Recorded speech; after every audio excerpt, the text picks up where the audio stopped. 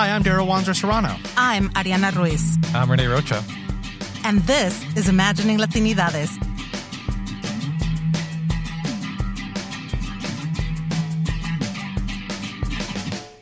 Thank you so much for joining us in this third episode of Imagining Latinidades, the podcast. We're gearing up for the first big event of our Sawyer Seminar kind of main event year, which is an opening conference, Imagining Latinidades in Global and National Perspective. I am joined by one of my co-hosts, Ariana. Hello, Daryl. How are you doing? Doing well, thank you. And sadly, Renee is not with us today. Boo, Renee. Yeah. But this year, our plan is to be using this podcast in part to introduce all the different events that we're hosting on campus. You know, as we've mentioned before, we're going to be hosting a total of 6 events on campus: an opening conference that's 3 days long, a closing conference that's 3 days long, and 4 one-day symposia in between. And all this will span the academic year from now until May. And for us, really thinking about that opening and closing conference to be able to have a group of people talking to one another about the field of Latina, Latino, Latinx studies. You know, the title of our Sawyer seminar is Imagining Latinidades, Articulations of National Belonging. And so really to open it up, thinking about imagining Latinidades, what does that mean? What does that look like for us, especially in global and national perspective? So we can start to think about, all right, what is Imagining Latinidades? So Daryl, do you want to talk a little bit about perhaps how we came up with that title? And I'm happy to jump in along the way. Yeah, you know, coming up with the specific title and the kind of key themes, all of which are on our website, by the way, if you want to kind of explore some of the scholarly rationale and who the specific folks we had in mind as we're thinking about these terms. Coming up with that, you know, was certainly an adventure. We went through a lot of different iterations. Which some of them we touch upon, I think, with this group of scholars. I know we had originally talked about perhaps basing it on food. So it was really nice to see one of our guest speakers focusing on the space of the restaurant, which we'll get into a little bit later. But really thinking about that idea of not only how the nation imagines Latina, Latino, Latinx populations, but also how we imagine ourselves, both now in the future, the way that we've created community in the past, all of these different notions of belonging that come through. Which I think is something that's especially important when we're thinking about identity formations and these questions of citizenship. Yeah. And, you know, like how we talked about in our first episode when we were dealing a little bit with that term articulations, I think imaginary has a couple of different valences that are all kind of germane to us and how we were conceptualizing putting together this year.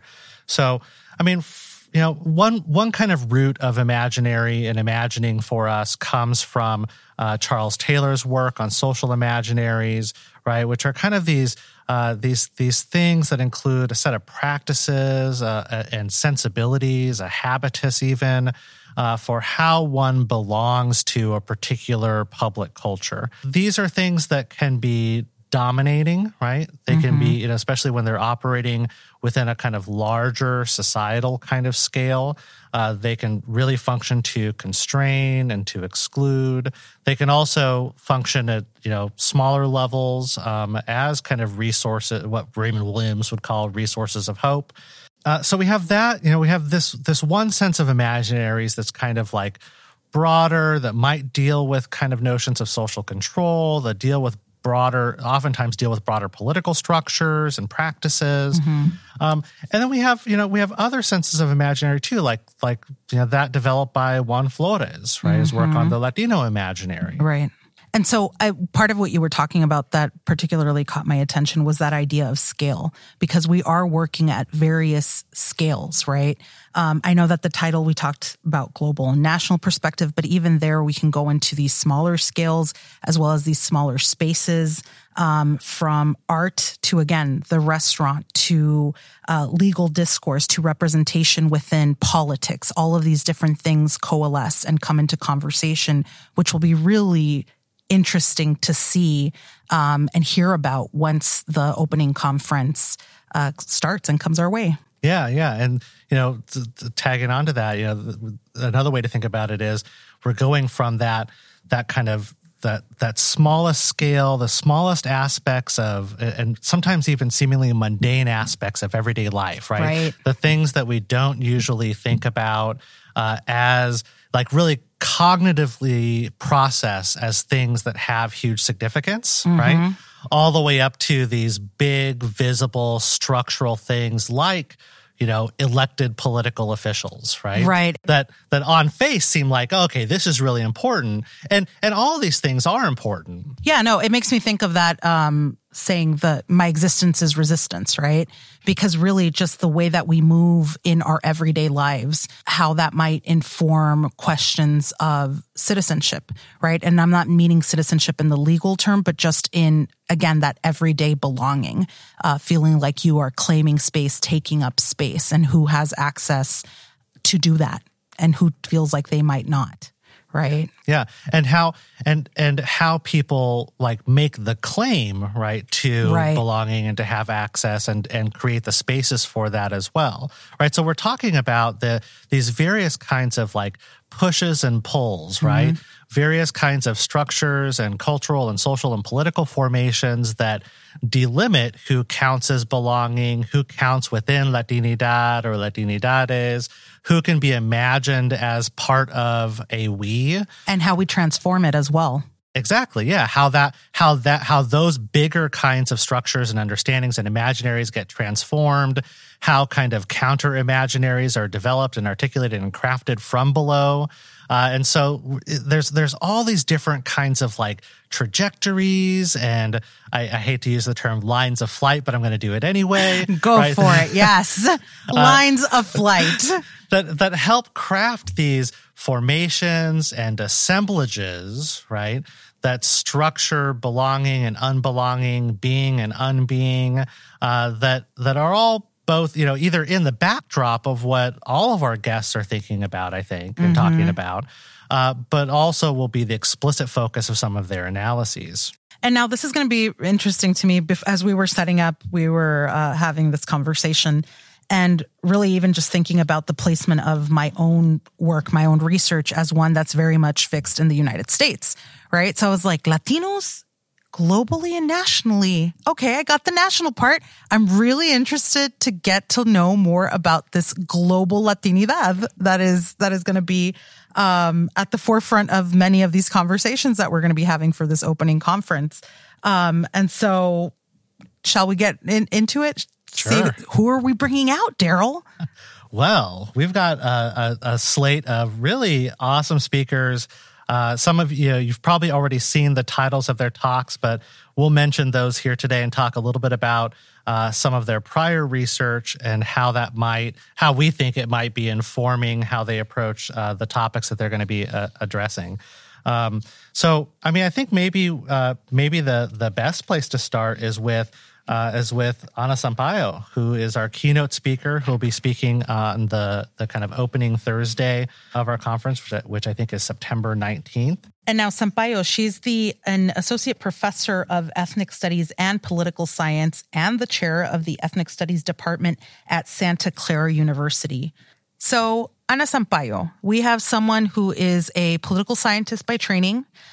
So how does she take up the field of Latino, Latinx studies in her work? Yeah, kind of centrally, I think.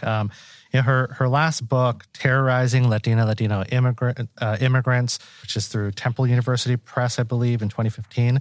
And I should say, by the way, real quick, we'll put the sites in our show notes for all these essays and books and stuff that we talk about in today's episode.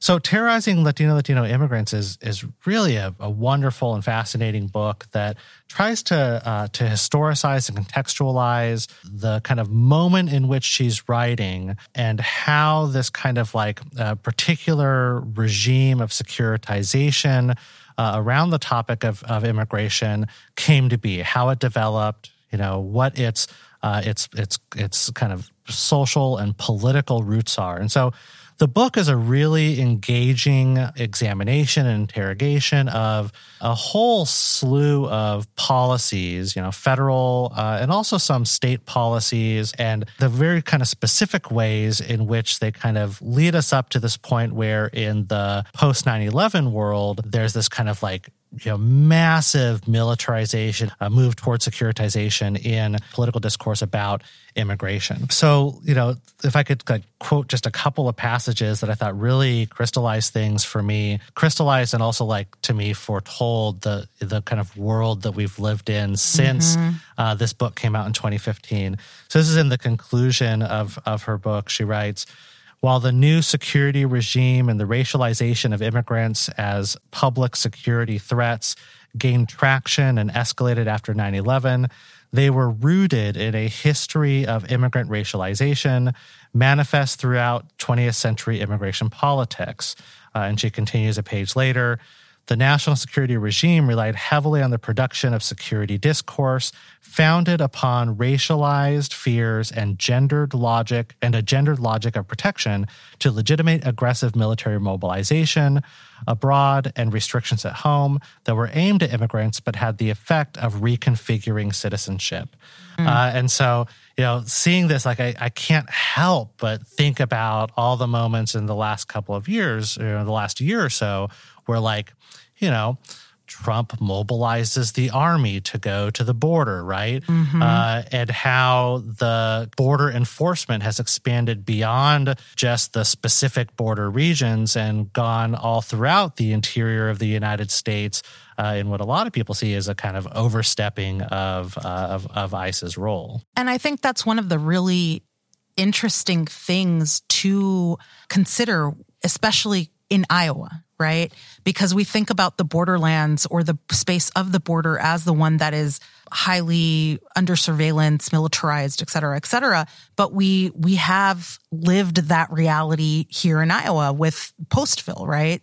One of the largest raids, now perhaps the second largest after what just happened in Mississippi, where that border does move. It is changing. It is in flux of what policing looks like, what militarization looks like, what that protection surveillance looks like, and how immigrants are racialized as this other. Well, and to tap in also, you mentioned the recent raid in Mississippi, which, since we're recording this in advance has happened a little while ago when you're listening to this episode, but just happened a couple of days ago for us. That happens on the heels of a huge mass shooting, right? A racist mass shooting in El Paso, which, one way to kind of think about that and to understand that is as an extension of that militarization, right, and policing, where white people, right, take it upon themselves, and we've seen this for years with the Minutemen, right?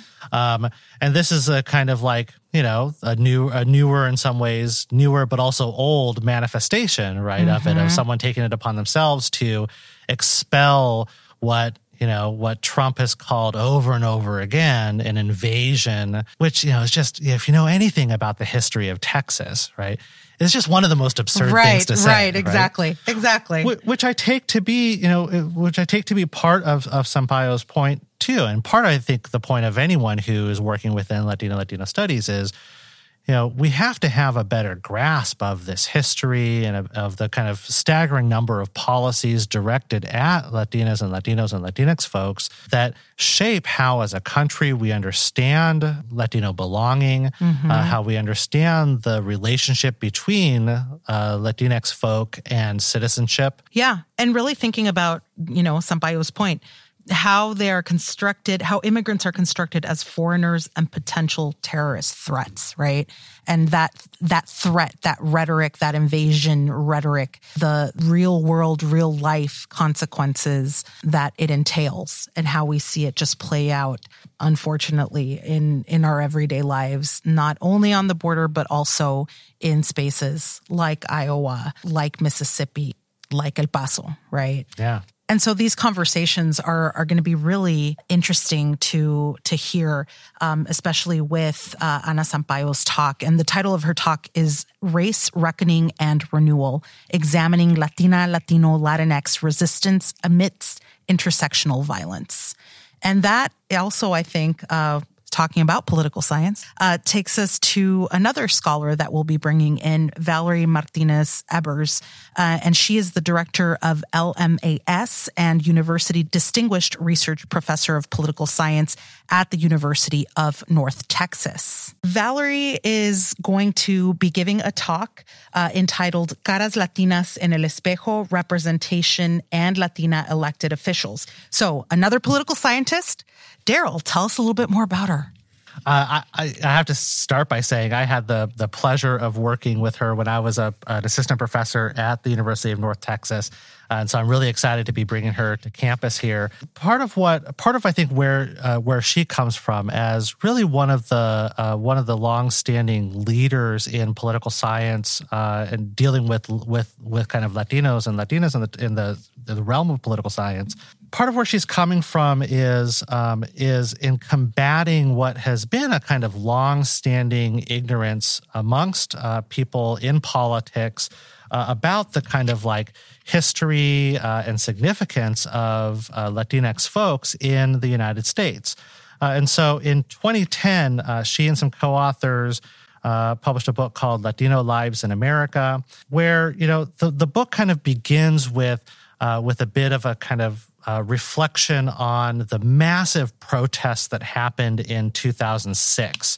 So if you remember those protests, there was the kind of biggest one was in Los Angeles. It's known as the Gran Marcha. And one of the kind of significant things within the national mediation of that event was the surprise that people had. It's like, oh my gosh, all these Latinos. The Great Awakening. Yes, they've taken to the streets. Where did this come from? Right.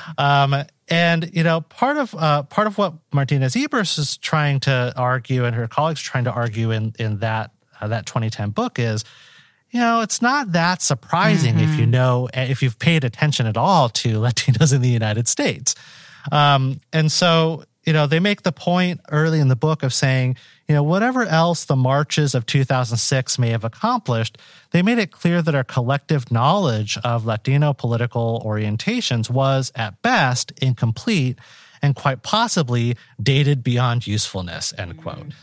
And so, I kind of wish Renee was here to pick up on this for us. Renee. So, yeah, too bad Renee's not here. But so I'll just ask the question and let it float in the ether. Maybe Renee will pop up on Twitter when he hears this. I wonder the degree to which this perspective, right, that our collective knowledge of Latino political orientations was incomplete, right, or dated. The degree to which that perspective remains valid today. So, have white political scientists caught up? Is robust knowledge of Latinx politics limited to those mostly Latino scholars for whom Latinx politics is their main focus? What about non-political scientists, pollsters, politicians, right? Media folks? I'm asking these questions. Yeah, this is kind of right. I'm just gonna take a guess there and say no. Yeah, yeah. Just guessing, right? It's still the case, right? That I think, and we talked about this a bit in our first episode too. That within all of our fields of study, I think the kind of theorizing that happens at the, oftentimes at the highest levels is one that is marked by a kind of white normativity that is, that operates in ignorance of minoritized others, and that includes Latinx folks. Exactly, yeah. As you were reading that question, I kept thinking about that first recording because it really does feel like in each of our respective disciplines, there is that gap, right? Or there are the few that are discovered as either, in my case, literary voices of the United States. But the same could be true within political science as well as, I'm sure, communication studies, where there's lots of work to be done, lots of visibility to really be able to highlight or recognize. Yeah, absolutely. Absolutely. So I'm really excited to have her on campus. She's a great speaker. If you're not able to attend the events, I hope that you'll watch the live stream or watch the video after the fact. But this talk on Latina elected officials, where there's really so little scholarship on that subject, I can't wait to hear what she has to say. Someone else who's dealing with kind of this political realm and really kind of in some ways bridging the gap between how we just talked about Sampaio and Martinez Ebers is Gina Perez, who will be giving a talk titled Becoming a Sanctuary People, Faith-Based Responses to Global and National Crises in Latino, Latinx America. Now, this is someone that's coming from American Studies at Oberlin College, and this is going to be new work for her that she'll be sharing with us. One of her projects had to do with JROTC and questions of citizenship, and that book was entitled Citizen, Student, Soldier, Latina, Latino Youth, JROTC, and the American Dream. But here we have her talking about the sanctuary movement and thinking about it specifically in Ohio, some of its ramifications, some of the ways that we think about these questions of belonging, how we see ourselves as a nation, and what the sanctuary movement might mean in relationship to that. Yeah.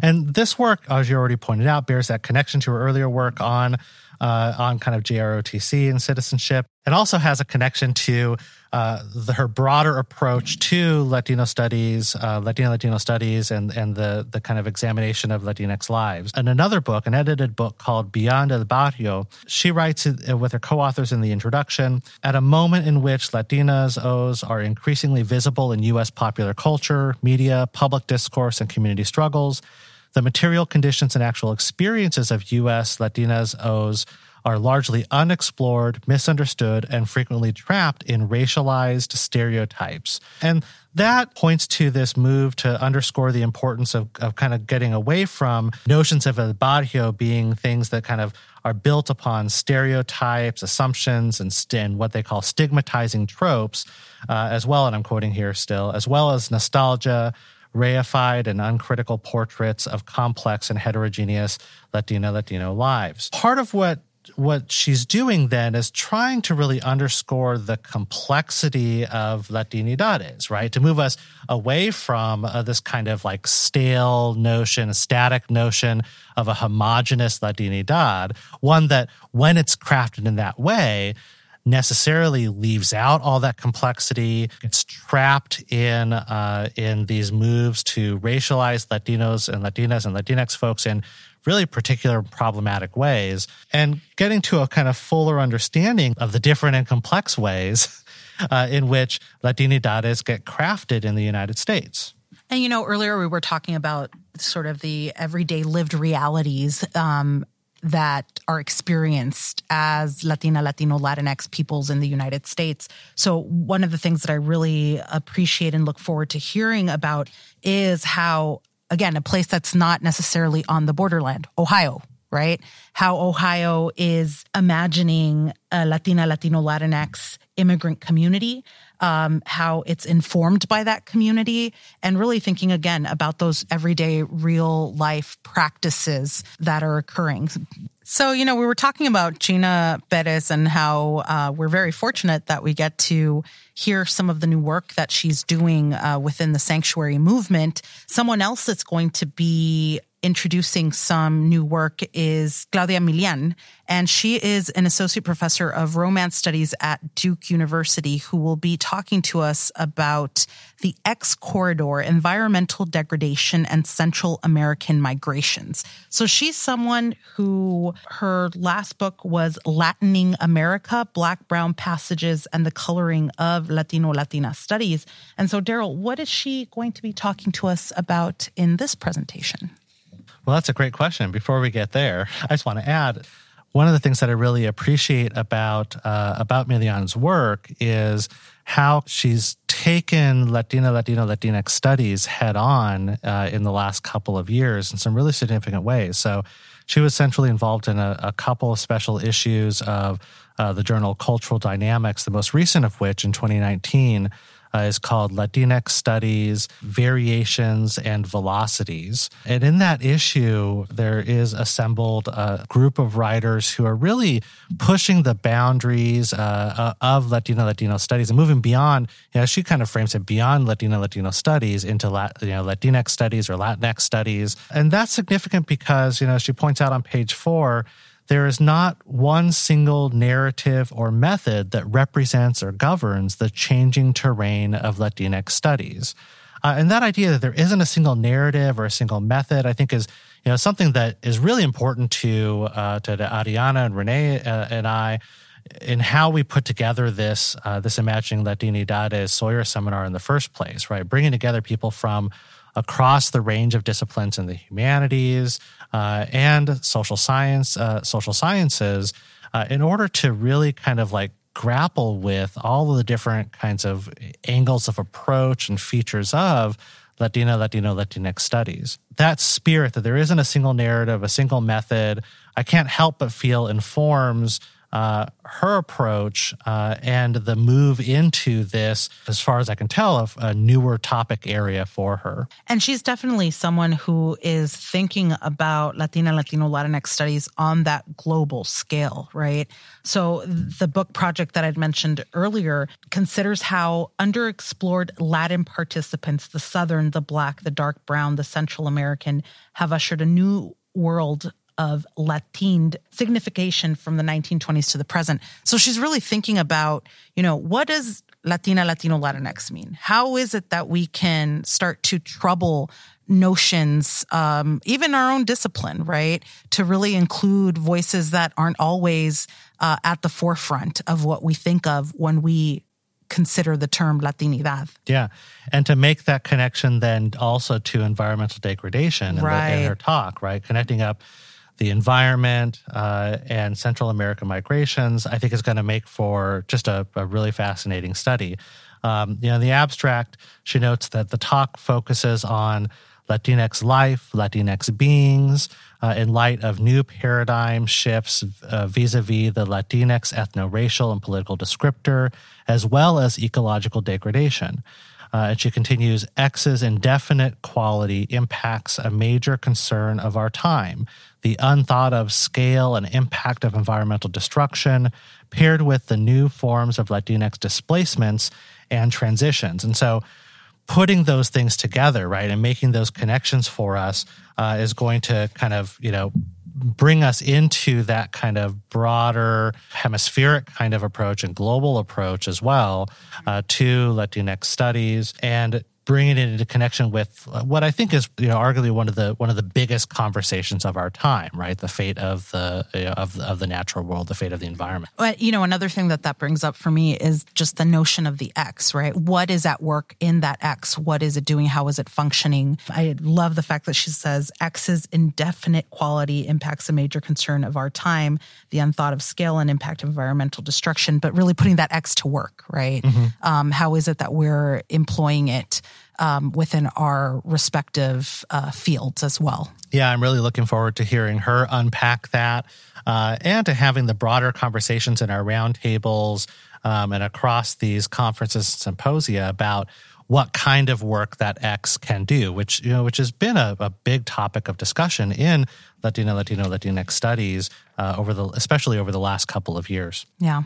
So moving from Claudia Milian's work, especially thinking about the environment, we're now going to transition to a more urban space, Los Angeles, with the work of Natalia Molina, who's a professor of American Studies and Ethnicity at the University of Southern California. So she's going to be talking about the Mexican community in 20th century Los Angeles. The title of her presentation is Placemakers, the story of a Mexican community in 20th century Los Angeles. She's looking at the space of the restaurant as a place-making site, right? So really thinking about sort of the activism that can arise from that setting. And she's someone whose earlier book entitled How Race is Made in America, Immigration, Citizenship, and the Historical Power of Racial Scripts. So she's been doing work on these questions of belonging, of citizenship. Yeah, that book, How Race is Made in America, is one that I've assigned to my grad students numerous times. It's one that in communication studies has kind of made a bit of a splash, right, in terms of giving people an additional vocabulary for talking about the ways in which race gets kind of written, the ways in which the discourse of race and racism gets produced and circulates within the United States. And so the idea that's central to that book of racial scripts has become really pretty important in rhetorical studies in particular. And so I can't wait for her to be here, and hopefully that will come up at one point or another. But this talk on placemakers, I think, is connected up to some other work that she's done on the topic, where she's written, and the citation for this essay, which is called "The Importance of Place and Placemakers in the Life of a Los Angeles Community," in the Southern California Quarterly. She writes in that paper that her goal is to, quote, reveal ways in which individuals and groups who do not work explicitly to subvert social norms can nonetheless be placemakers who leave a mark on the urban landscape for generations to come. And so earlier we were talking about this kind of like distinction between the big visible forms of kind of like citizenship making and political belonging, right? Like the big protests in the streets, right? And what she's turning our attention to are the things that are kind of more easily overlooked, right? Those kinds of everyday practices that we may not think of as resistive, but are incredibly significant in the formation of notions and communities and spaces and places of belonging. And she kind of takes a bit of a nod from Robin D.G. Kelley's work on kind of the Black freedom struggles and his call to engage in histories from below to focus on aspects of resistance and cultural formation in everyday life. You know, in the essay of Molina's that I mentioned just a minute ago, she says, "I would like for us to see that Mexican immigrants made important contributions to their communities, whether or not they ever joined the League of United Latin American Citizens or the American GI Forum or bucked the system as a zoot suitor." Mm-hmm.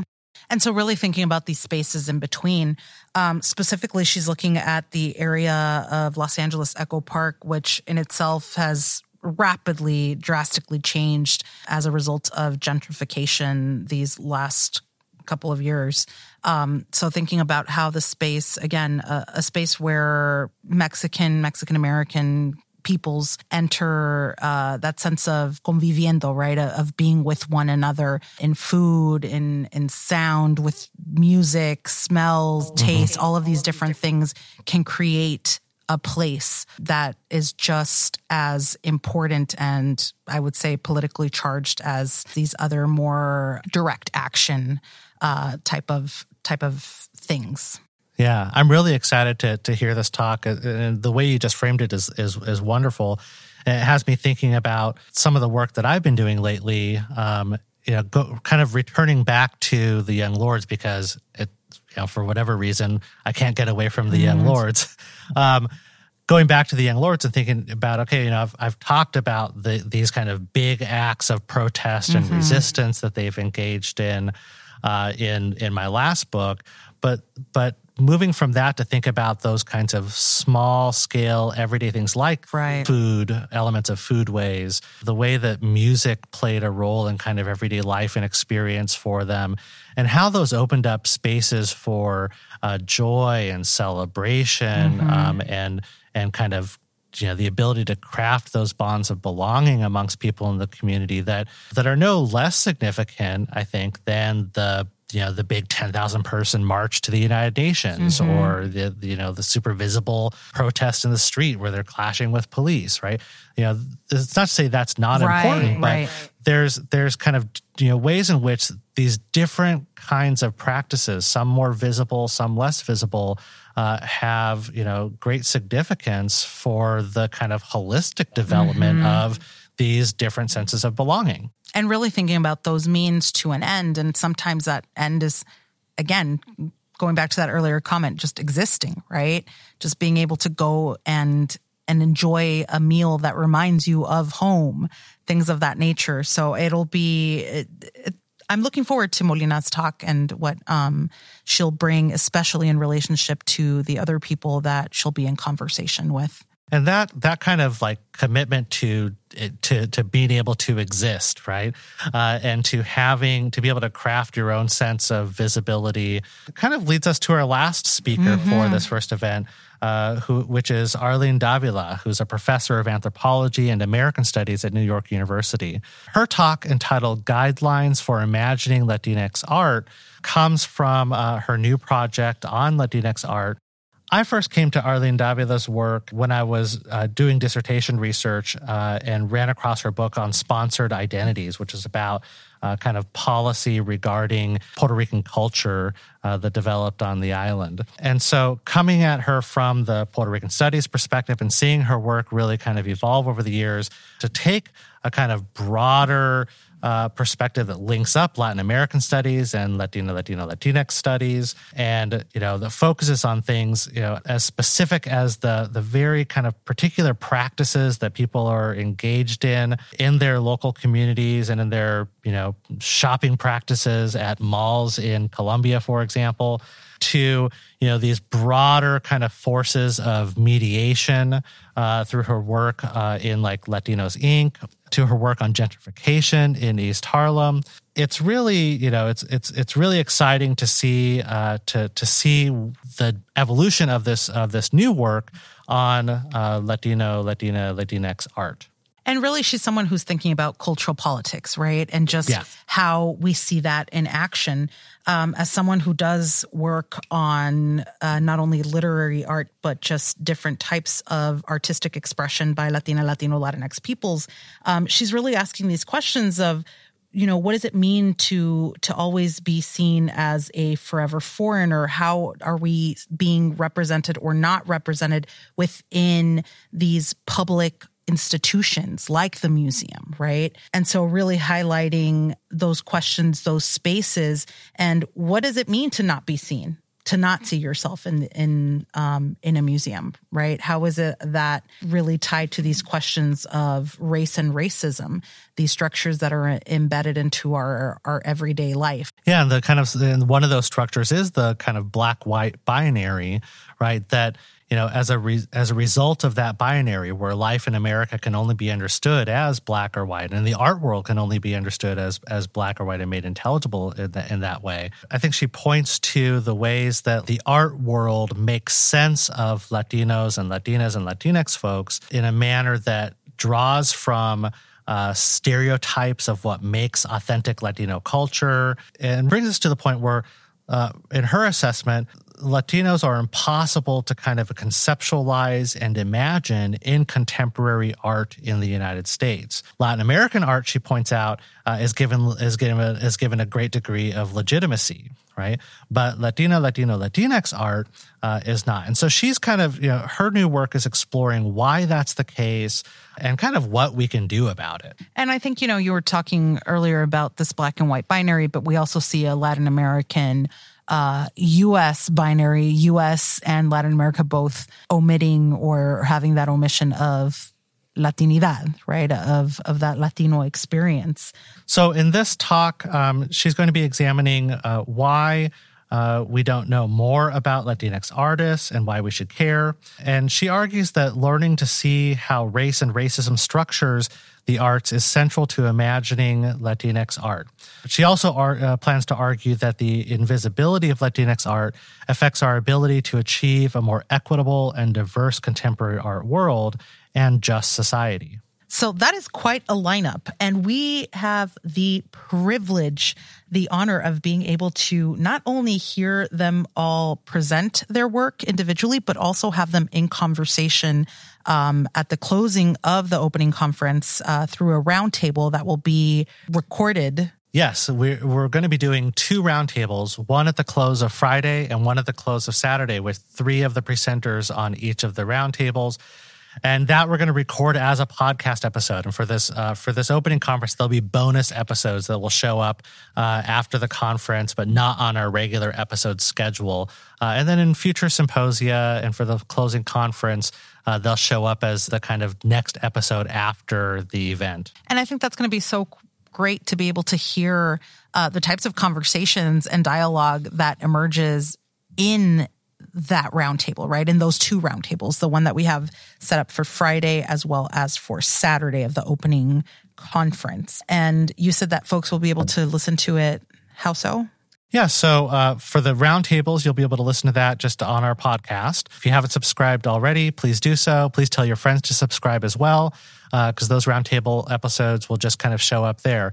And if you can't make it to the live events, we're going to be live streaming them. And after the events are over, those videos of the talks minus the Q&A will end up on our YouTube channel as well. And so you'll be able to go back and see the full talk and then hear the roundtable discussion of each of those folks. And I think, become hopefully a really useful resource for scholars and for teachers who want to expose their students to these great topics. And if you still want more, you can also follow us on Twitter, where we will be live tweeting the events as well as have links to all of the things that we've mentioned in terms of the podcast and the live streaming on YouTube and things of that nature. And what is that handle? So for the podcast, our handle is Imagining Lat.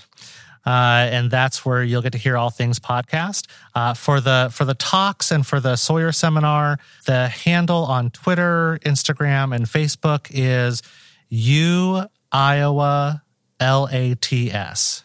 UIowa LATS. So the opening conference will be again on September 19th through the 21st. The conference will be held at the Iowa City Public Library. Lots more information, lots more details on our list of speakers is available at our website, imagininglatinidades.com. Finally, please be sure to share the podcast with your friends and give us 5-star reviews on Apple Podcasts. That really helps to increase the visibility of the podcast and to help get the word out with the hope that we end up on the kind of new and noteworthy list that Apple keeps for each of the different categories of podcasts. And with that, we want to thank you all for tuning in, listening in, giving us some of your time, and we'll see you next time. Yeah, and if you have any questions or want to engage with us in other ways, again, you can tweet us or you can email us at podcast@imagininglatinidades.com. Thanks.